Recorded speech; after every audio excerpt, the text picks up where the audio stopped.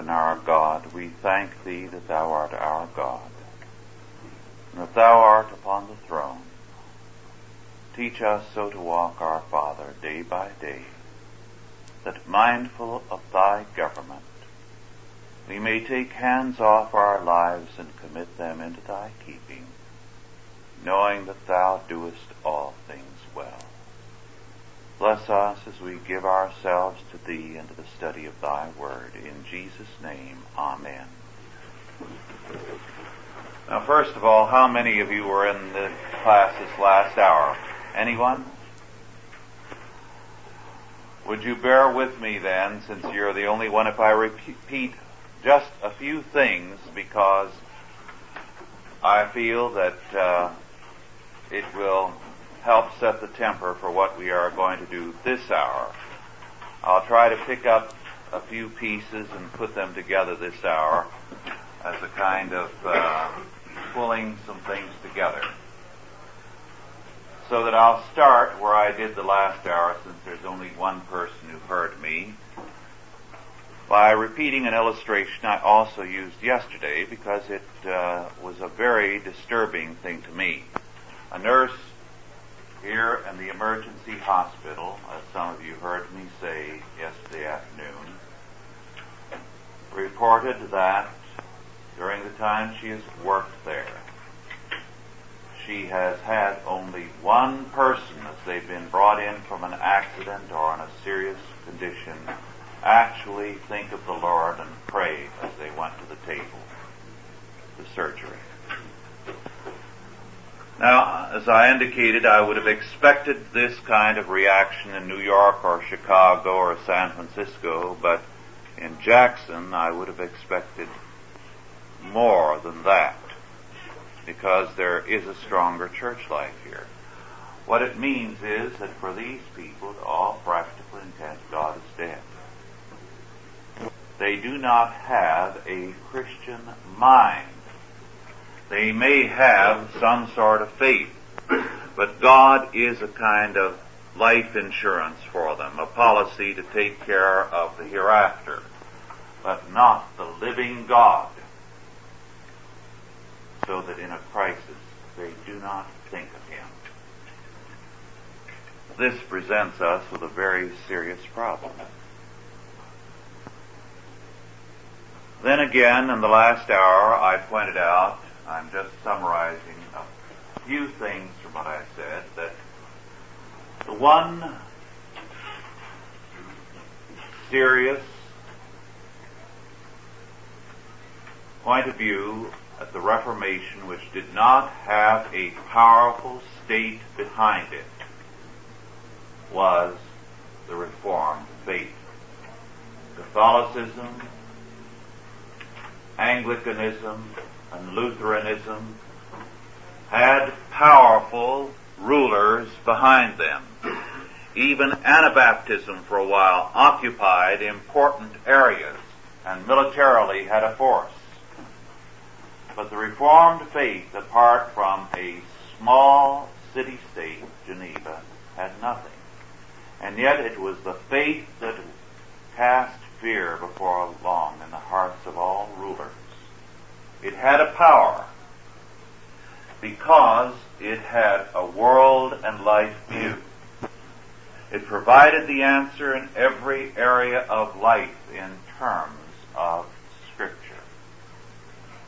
Men were desperate then for such a faith as they are now. I cited also the fact in some detail how when scholasticism arose, there was a parallel rise in another kind of faith among the common people.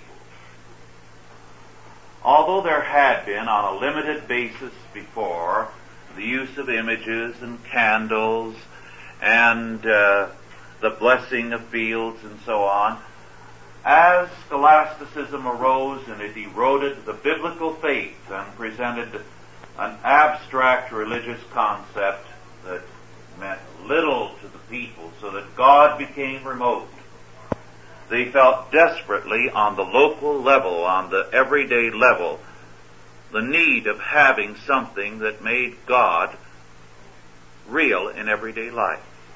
So the blessing of the field before they planted, the blessing of their boats before they sailed, bring God down to the world.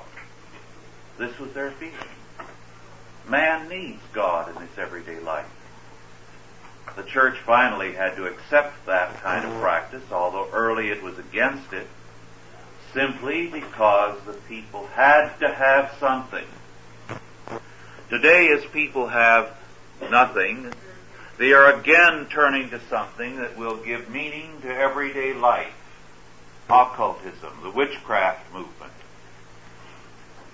Because they feel the need for an overall answer on the practical, everyday level. Now, the only philosophy, theology, and faith that has consistently provided this in the past has been the Reformed faith. And we cannot be truly Reformed if we limit the Bible to the church. As I said in the last hour, it is not just a church book. It is a book for the state. It is a book for the school, for the family, for vocation, for every area of life. The point of this, of course, is, let us continue, that no piecemeal defense of the faith is possible. In the Reformed faith, we must begin with the totality of the sovereign God and His Word, or we end up with nothing. We presuppose the whole. We do not begin by saying, well, I'm going to begin by trying to defend the idea of God, that there is a God, and then I will go on from there and try to build up the doctrine of the Trinity, and then I will go on from that to creation, and then to the Word, and so on. And apologetics which does this will get nowhere.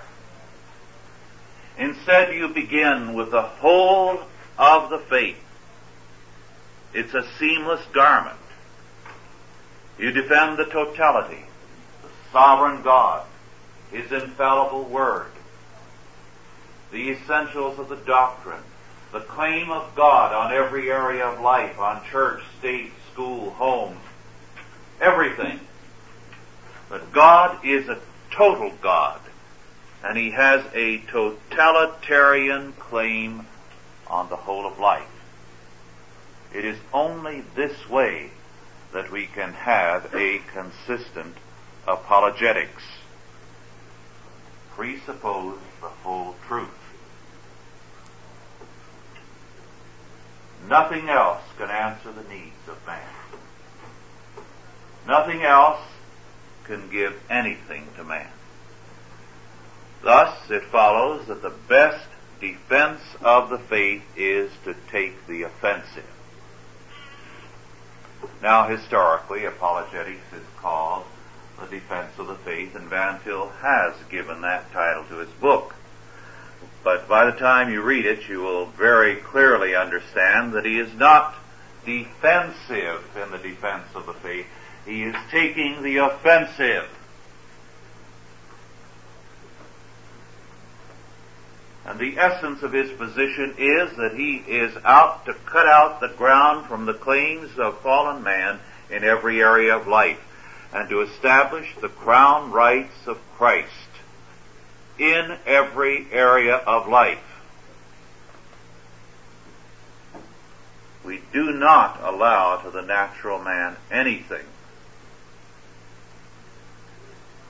We say that only the man in Christ is sovereign Lord over every domain under Christ. The covenant man is Lord of all creation, Wycliffe said. One of the fallacies that some people have is that if a man denies God, he still has the rest of life to himself. But what the doctrine of hell tells us is that when a man denies God, he ends up nothing but the little closed circle of his mind. Nothing else exists for him.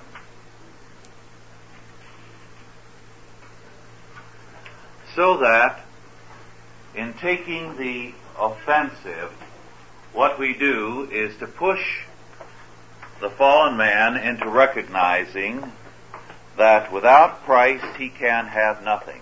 There is no community possible.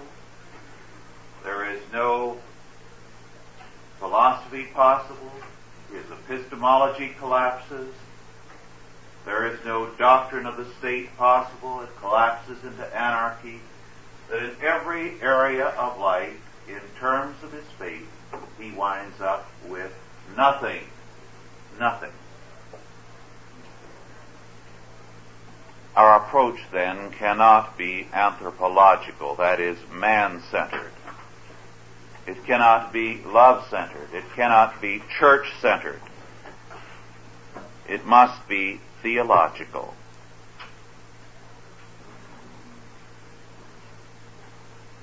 Yesterday, when the Ledger reporter was interviewing me for about 45 minutes, she went back to my Indian missionary experiences because of the Wounded Knee episode to ask me about Indians a great many questions. What about their religion? And I said to her, well, the thing that we must avoid doing is to look at the Indian and his religion in our terms. Why? Well, I said there are two kinds of religions basically among the American Indians, but you have not described the Indians' religious life with these two. I said, anthropologists can classify the Indian religions first in terms of those tribes that were agricultural tribes. They worshiped the sun and the moon, the stars, because weather was important to them.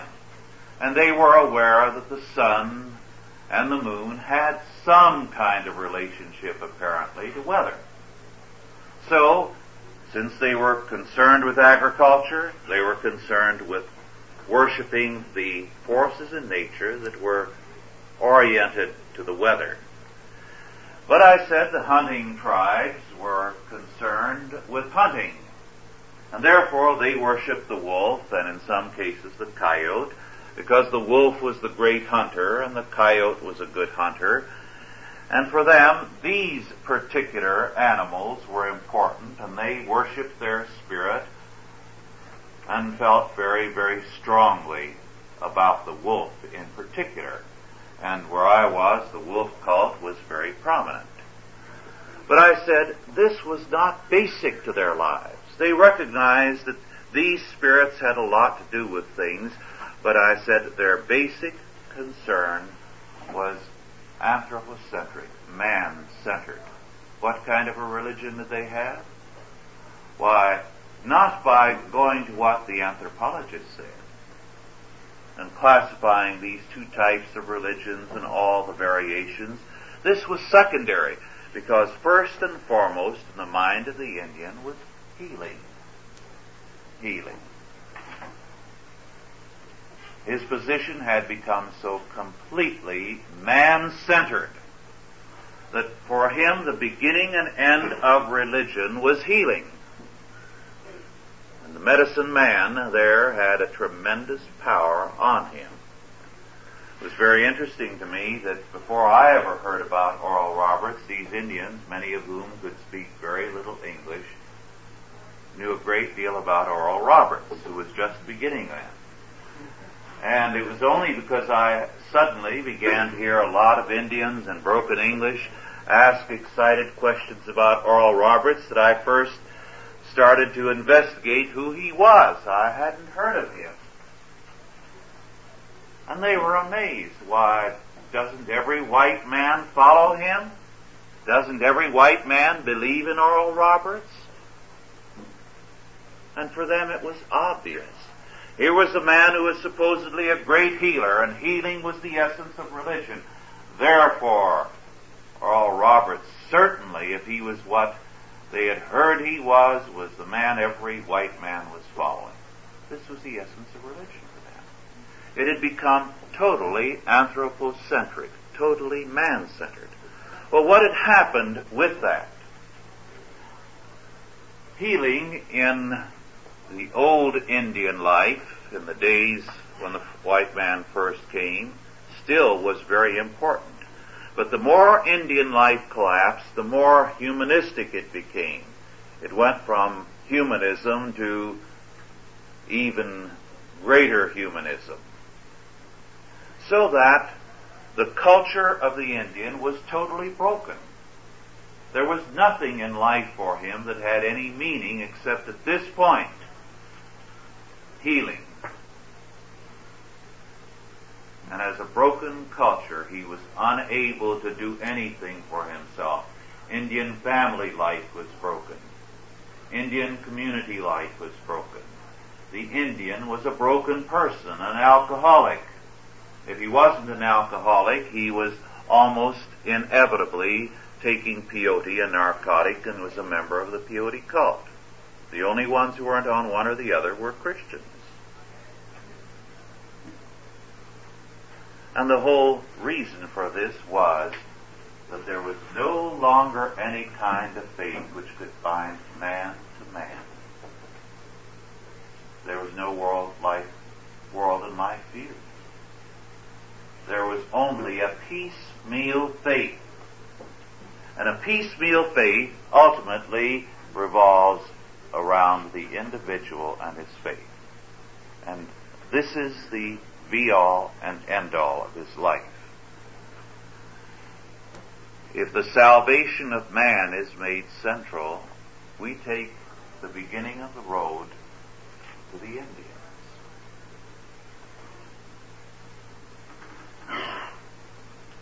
The Indians, therefore, felt close not only to Oral Roberts, but they could feel that Billy Graham was on the right road. You see,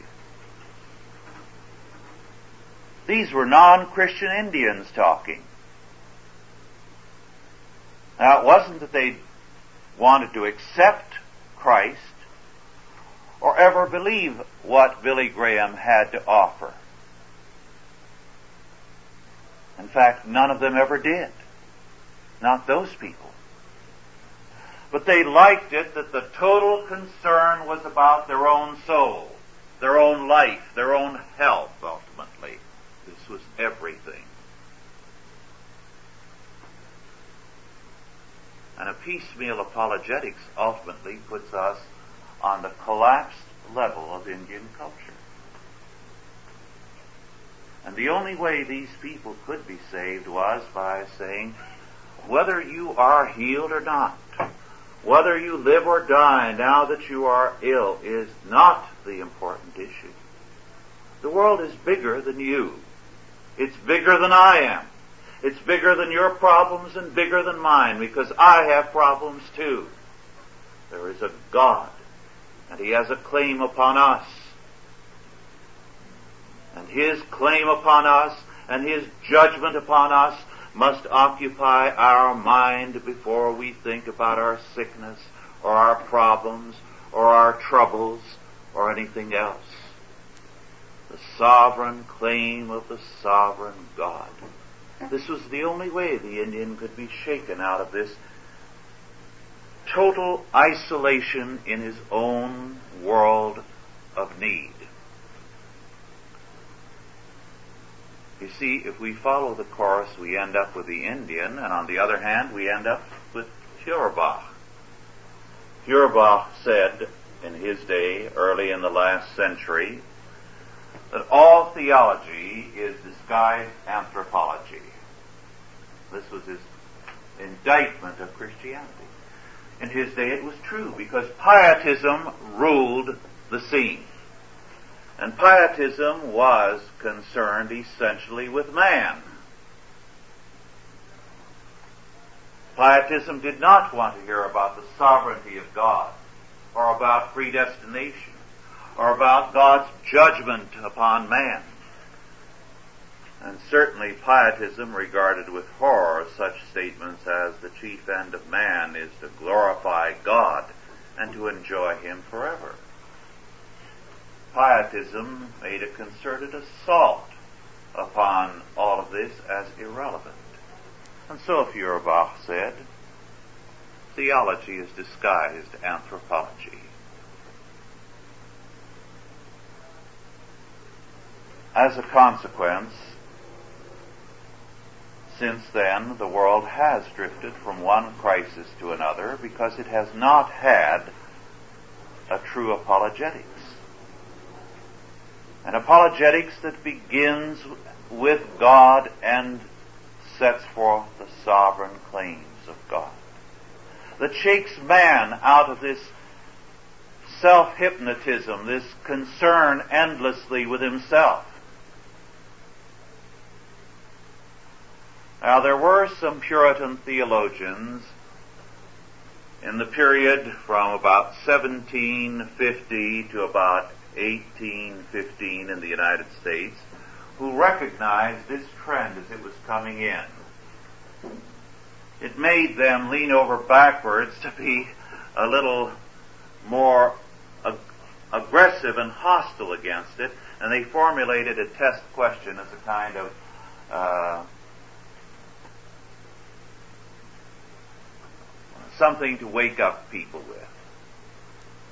This nurse who told me about the hospital said we get a lot of people come in who are in such hysteria and shock that what we must do immediately is to put ammonia under their nose. And he said they come to with a jerk. It snaps them out of their hysteria, and he said they will be babbling wildly, and he said it's no different than the tongues manifestations I have seen in some churches. But the ammonia just brings them to like that. And then you can talk to them and they're calm and rational. Well, this was the purpose that Hopkins and Bellamy and others of our American theologians devised this question. They knew the answer was impossible, but in effect the answer was like this ammonia under the nose.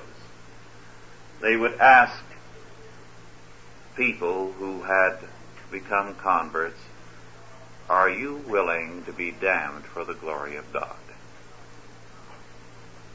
Now, in a sense, they knew that no man can, and God doesn't ask us to do that.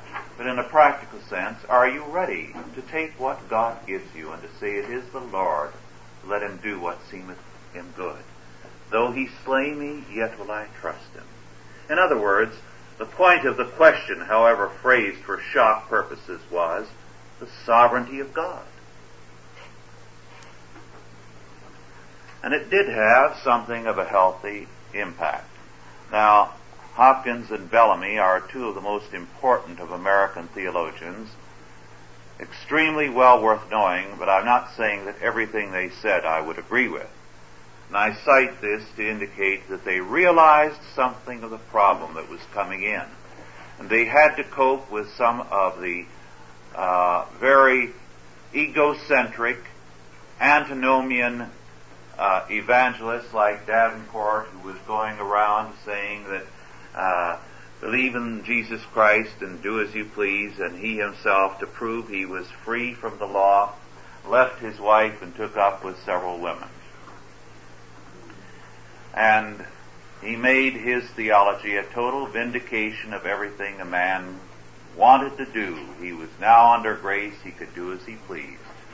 And of course you had a whole string of movements, like a little later John Humphrey Noyes' sexual communism, that arose out of this type of thing. So this is what you have to understand when you read Bellamy and Hopkins with their ammonia under the nose technique, that they're beautiful reading in spite of the fact that there is this shock element in them. This is why the Reformed faith, as it confronted the Renaissance, was so emphatic in its apologetics about the sovereignty of God. The great statement of Luther, which if he had been true to in all his writings would have made Lutheranism stronger, was the bondage of the will. That's Luther's great classic. Now, the Renaissance was the main target of the Reformation even more than the Church of Rome, because it was the Renaissance, humanism, that had captured church and state, philosophy, every area of life at the time of the Reformation. And so they were waging war against the principles of the Renaissance in religion as well as in society. And they did this in the name of the sovereign God and the doctrine of predestination. The bondage of the will. If you have not read that, read it. It is marvelous reading. It was the answer of Luther to Erasmus. So that the three great classics of the Reformation are Luther's Bondage of the Will, Calvin's Institutes, and third, the Episcopal Book of Common Prayer. And all three are reformed. The Book of Common Prayer was written in consultation with Calvin during Edward VI's reign, and with John Knox having a hand in it too.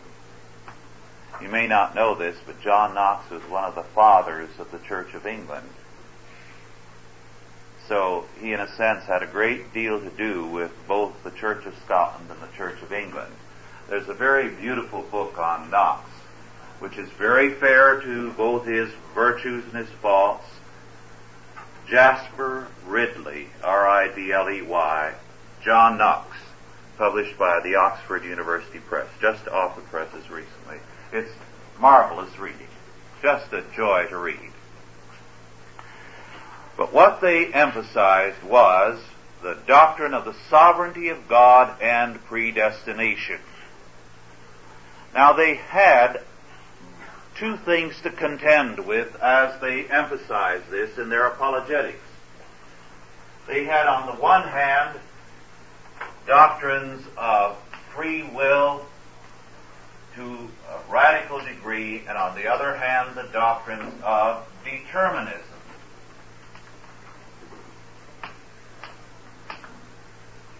And their disagreement was with both. They could not agree with either. The doctrine of determinism holds that a temporal process of cause and effect governs all things, whereas the doctrine of free will says that a temporal will governs all things. In other words, determination in both is in time. It's in this world, it is in history, not in the sovereign God. Whereas predestination says there is an establishment of all temporal processes and beings from all eternity by the sovereign God. To give you an idea of how these two can be reconciled in humanism, and often are, and why it is that the Reformers stood against both of these, let me read to you a passage from a book which is a very blunt statement of just what its title describes. Humanistic Ethics by Gardner Williams. Incidentally, this is totally irrelevant, but it has always tickled me so.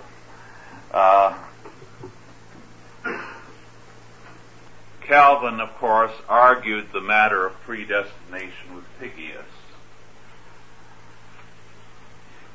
or tried to. Pyggius, who was very much against Calvin's position, wrote a nasty, backbiting attack on the doctrine and on Calvin. And Calvin sat down to answer Pyggius, and to tell off Pyggius, too, for his ungodliness in the whole thing, because it was an outrageous document. But to Calvin's annoyance, Pygius died before he could write the thing. So Calvin, who had a temper, although he usually controlled it, wanted to tell off Pygius, and here he was dead. And if he attacked a dead man, it just would not look good. But he wanted to say something about Pygius.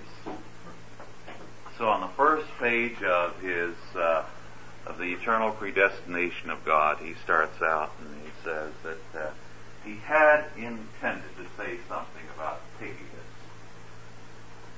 But since Pygius is now dead, he said, I will not do so, lest I be accused of kicking a dead dog.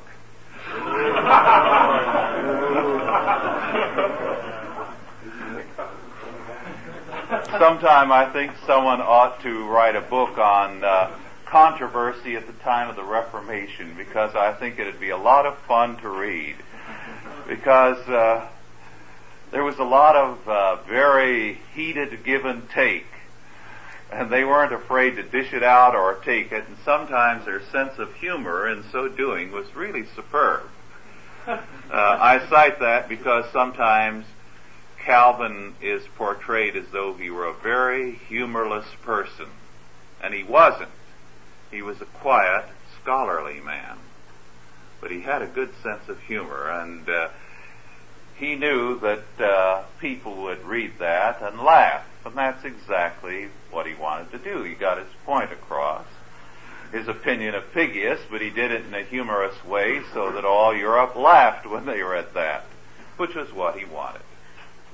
Now, to get on to Gardner Williams and what he has to say here about ethics. First, I'm going to read what he says about ethics so you get the framework of the man.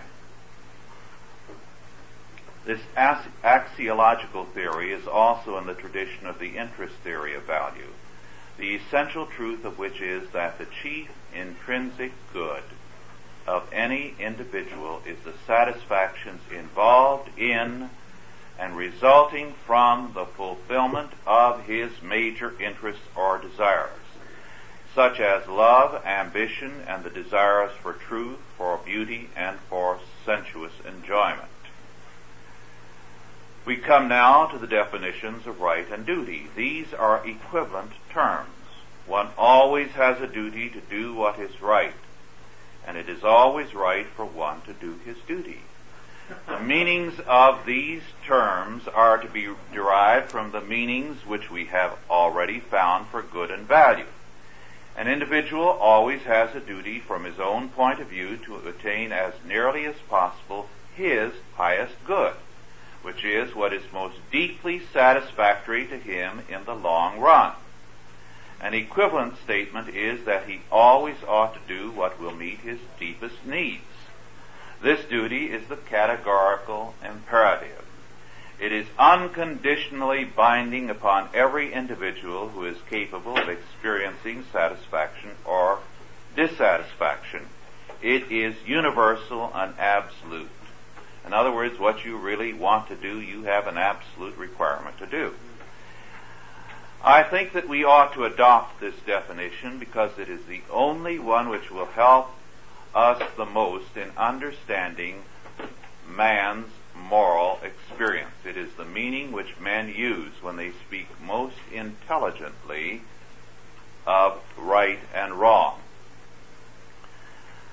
Whatever the ultimate right principle of duty is, it is categorical.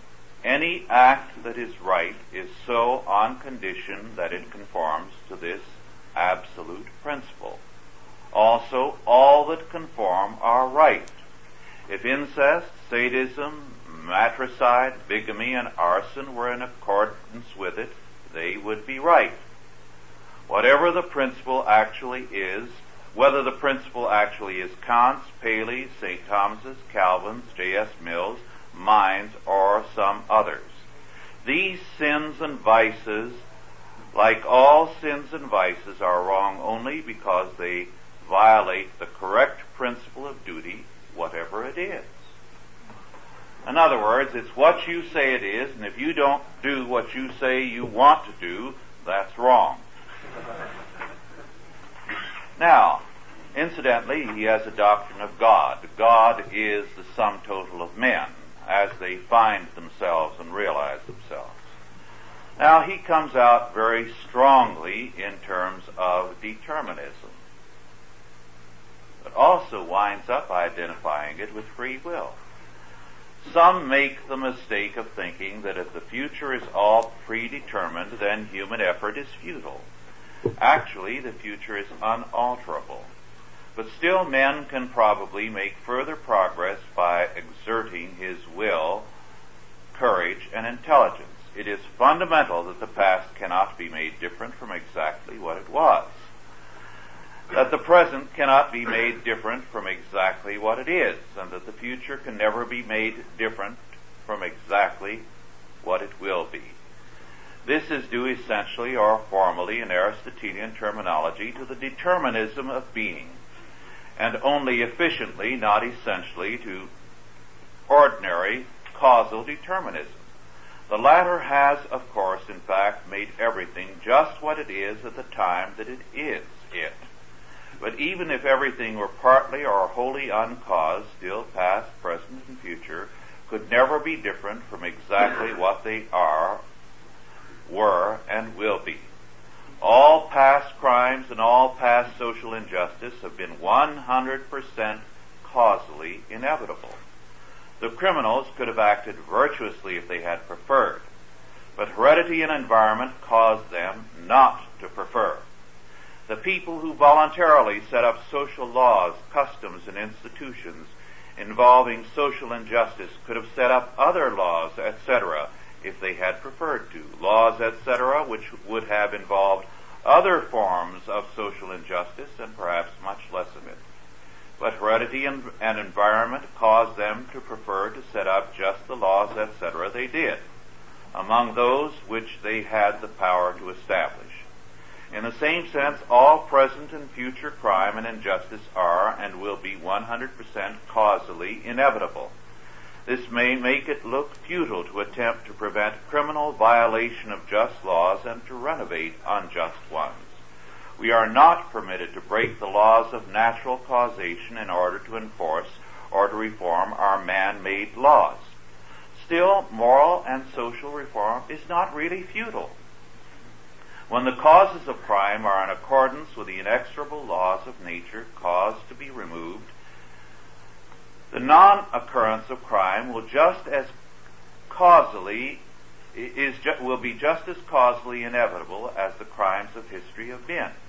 When the causes of social justice are caused to occur, social justice will be equally inevitable. It is a matter of education and wise social leadership and possibly a bit of negative eugenics to wipe out some of the bad hereditary strains. This education and leadership and eugenics will not occur unless they are caused, unquote. Now, do you get to the point of it? He very definitely recognizes that free will and determinism are both in the area of time, of history. And therefore, he says, things that happen because they were caused. And causality is here. And if through the right kind of social leadership, the scientific socialist elite, we can control the lever is in time. We can get rid of those with a bad heredity. We can,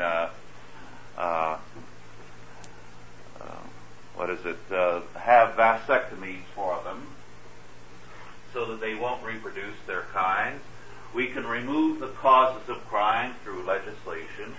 So we will have determinism and we will also have free will, because both of these are determined from within history, and therefore the lever for the control of history is right there available if only we produce a society or an elite group of philosopher kings take control.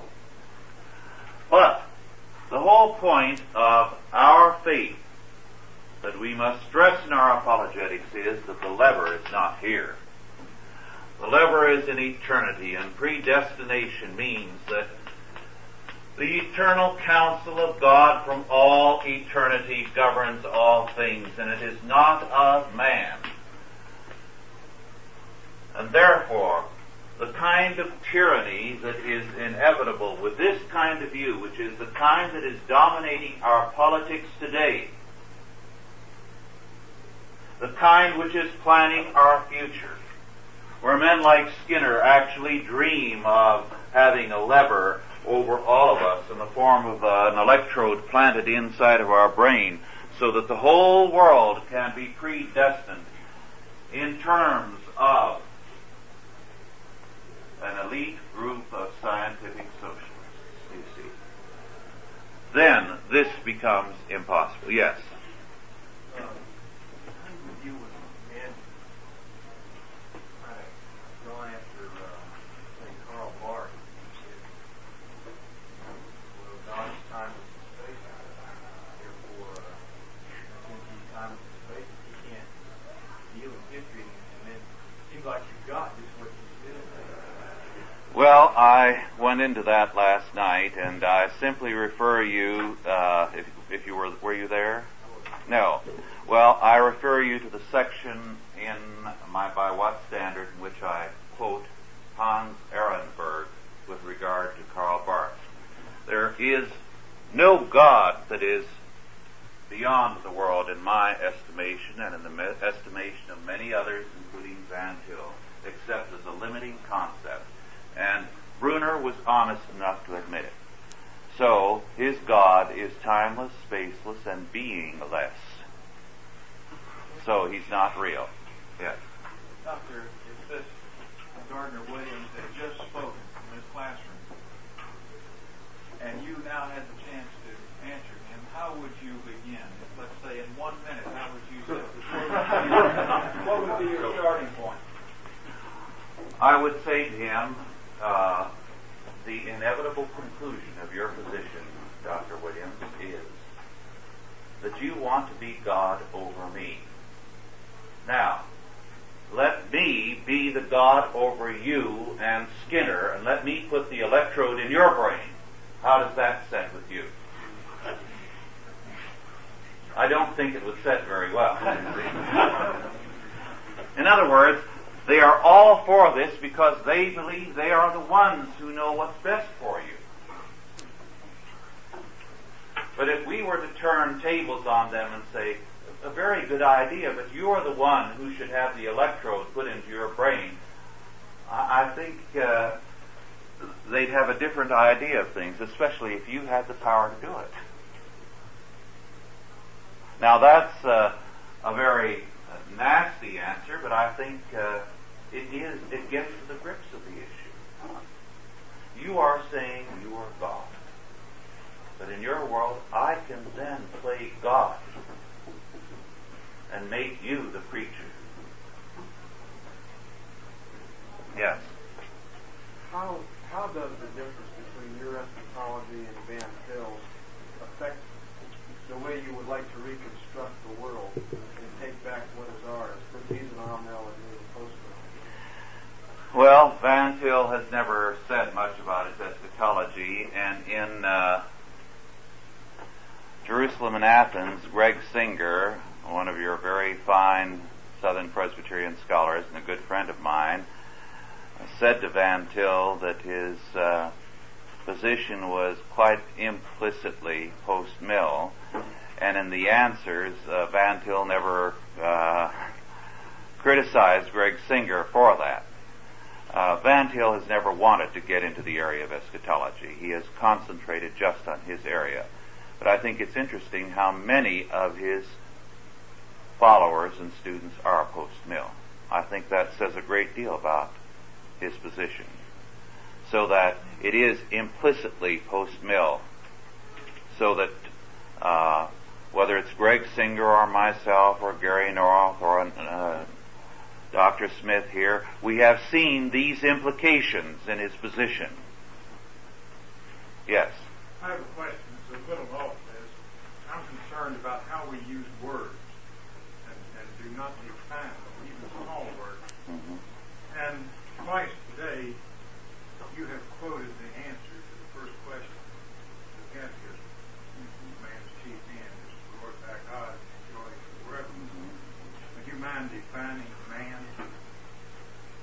that answer. Yes, man is that creature who is created in the image of God, in knowledge, righteousness, and holiness. And that is the redeemed. It is the duty of every man to glorify God and to enjoy Him forever. And men who will not do so are judged by God. No, you see, every man is summoned to obey God, to glorify God, and men who will not do so are judged. The Bible is for all men. The Word of God is spoken unto all men, and therefore the judgment of God applies to all who will not hear. So the Word is man's universal. Yes. Yes. I've got a question, but if you're not finished with your No, go ahead. There's something like what you said at first about Christian view of everything, politics. Mm-hmm. And I have a real problem with Christianity and politics. It seems to me like all governments are formed on a humanistic basis, what's best for the mass of people. And how can you get Christianity into government? Like it's like saying, what's the Christian view of running a gambling joint or something? It just seems worldly. Government is worldly. I have real problem with that. Yes, well, that's a very good question. Very good. No, it is very good. It's an important question because there are many who feel that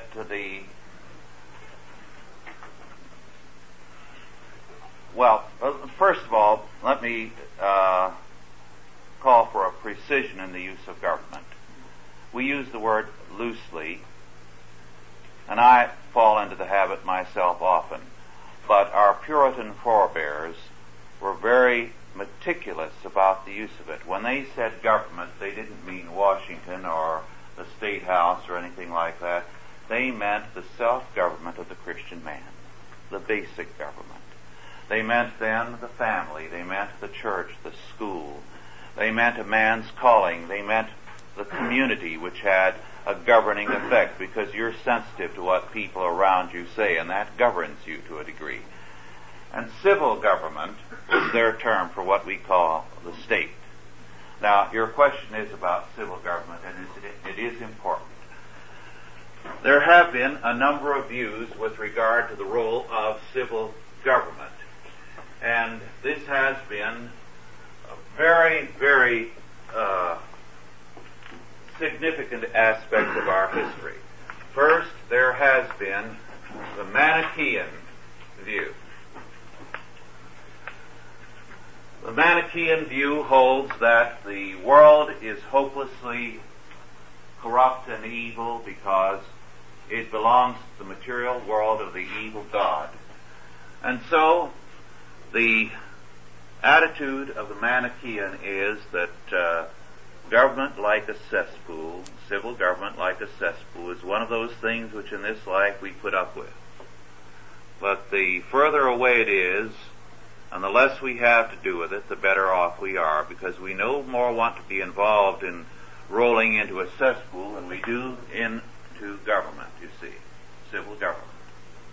Now that idea, which is heretical to the core, which comes out of paganism, has nonetheless very deeply infected the church. Then, second, and there are a number of ideas here, I'm just hitting some. There is the classical view,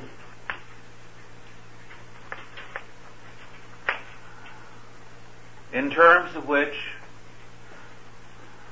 there is a spiritual domain which religion can concern itself with, but the material world is under the realm of the state. And the state, as the main institution of man, has also the duty of governing this, because this is not as important. The important area is the world, and the state governs the world. And the pagan doctrine of the state was that the state had sovereign sway in every area. Rome was ready to allow any church, any religion, that is, to exist, provided they got licensed, you see. And the process of licensing meant that you recognized the priority of Caesar and offered incense at his altar, so that the church was just an aspect of the life of the state and recognized the priority of Caesar over God, of the state over Christian faith. And the problem with the early church was that they refused to apply for licensing. And as an illegal cult, the church was prosecuted. Then third, now the classical view heavily influenced Aquinas and passed into the Christian tradition very heavily. Then a third view is the Lutheran. Now, I call it the Lutheran rather than Luther's because although it is based on a saying of Luther's, I don't think it does justice to Luther. But the Lutheran view is that the state is God's hangman. It has a purely negative function. It's a nasty job, but it's one you've got to have in society. But the state must simply eliminate the criminals and act as the policeman and do the nasty, dirty, brutish work, because otherwise society falls apart. Then fourth, we have the Reformed view, in which the state is an aspect of the kingdom of God and is required to work for the establishment of God's order, God's righteousness upon earth. Now, it is this kind of view that the Puritans held emphatically. It was in terms of the Reformed view that the Pilgrims felt that the state had a positive obligation to serve God, to set forth a godly law order, to recognize the validity of Scripture. For example, they simply enacted, as much as the British government would permit them, the Bible as their law. And as late as the 1830s and 40s, I have found decisions of courts that were based purely on a verse of Scripture, because the common law of the land was Scripture, you see. And laws like the incorrigible son, this was enacted. It ended delinquency overnight, by the way. Once they passed the law that delinquent children could be executed, they certainly behaved well after that. Now, in terms of the Reformed view, what we must state is that the civil government has a positive duty to be godly. The point I made yesterday before the House, at the legislature, was that all law is a form of theological order. Every law structure is a theological establishment, because all law rests on morality. It is enacted morality. And all morality is an aspect, the relational aspect of religion. So every law order is an establishment of religion. Our problem today, of course, is that from a Christian law order, we are moving to a humanistic law order. And let me close with this word, not only as a word of warning, but as a word to urge you to intensive action as you go out into the pastorate. In the last year, our Supreme Court has made it clear that we are no longer a Christian law order, that the religious foundation is humanism. In the two recent decisions on abortion, because there were two decisions that they ruled on at one and the same time, and I have both of those decisions at home on my desk. I intend to write on them soon for our Chalcedon report. In those decisions, they made it clear that in coming out for abortion, they were using religion as their authority, but it was paganism, ancient paganism. So they've made it clear that the foundation of law for us now is no longer Christianity, but paganism, ancient humanism revived and modernized. Now, in the death penalty decision, they made it virtually impossible to execute a guilty man. In the abortion case, they've said that innocent life can be taken. If it can be taken 7 months after conception, why not 60 years after conception? So that you can eliminate everyone at the age of 65. No problem with Social Security then if it goes bankrupt.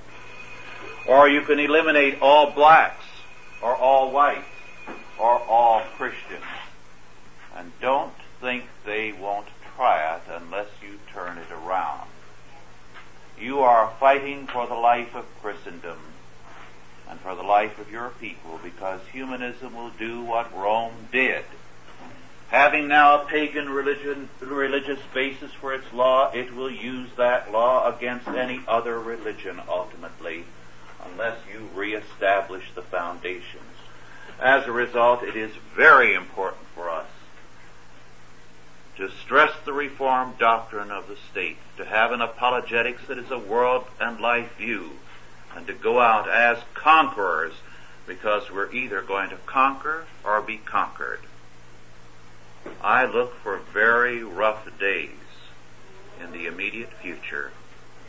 Very rough days, a really hard battle. But I also look to the certainty of victory. And may God bless and prosper you in that battle, because it's going to be one. Thank you.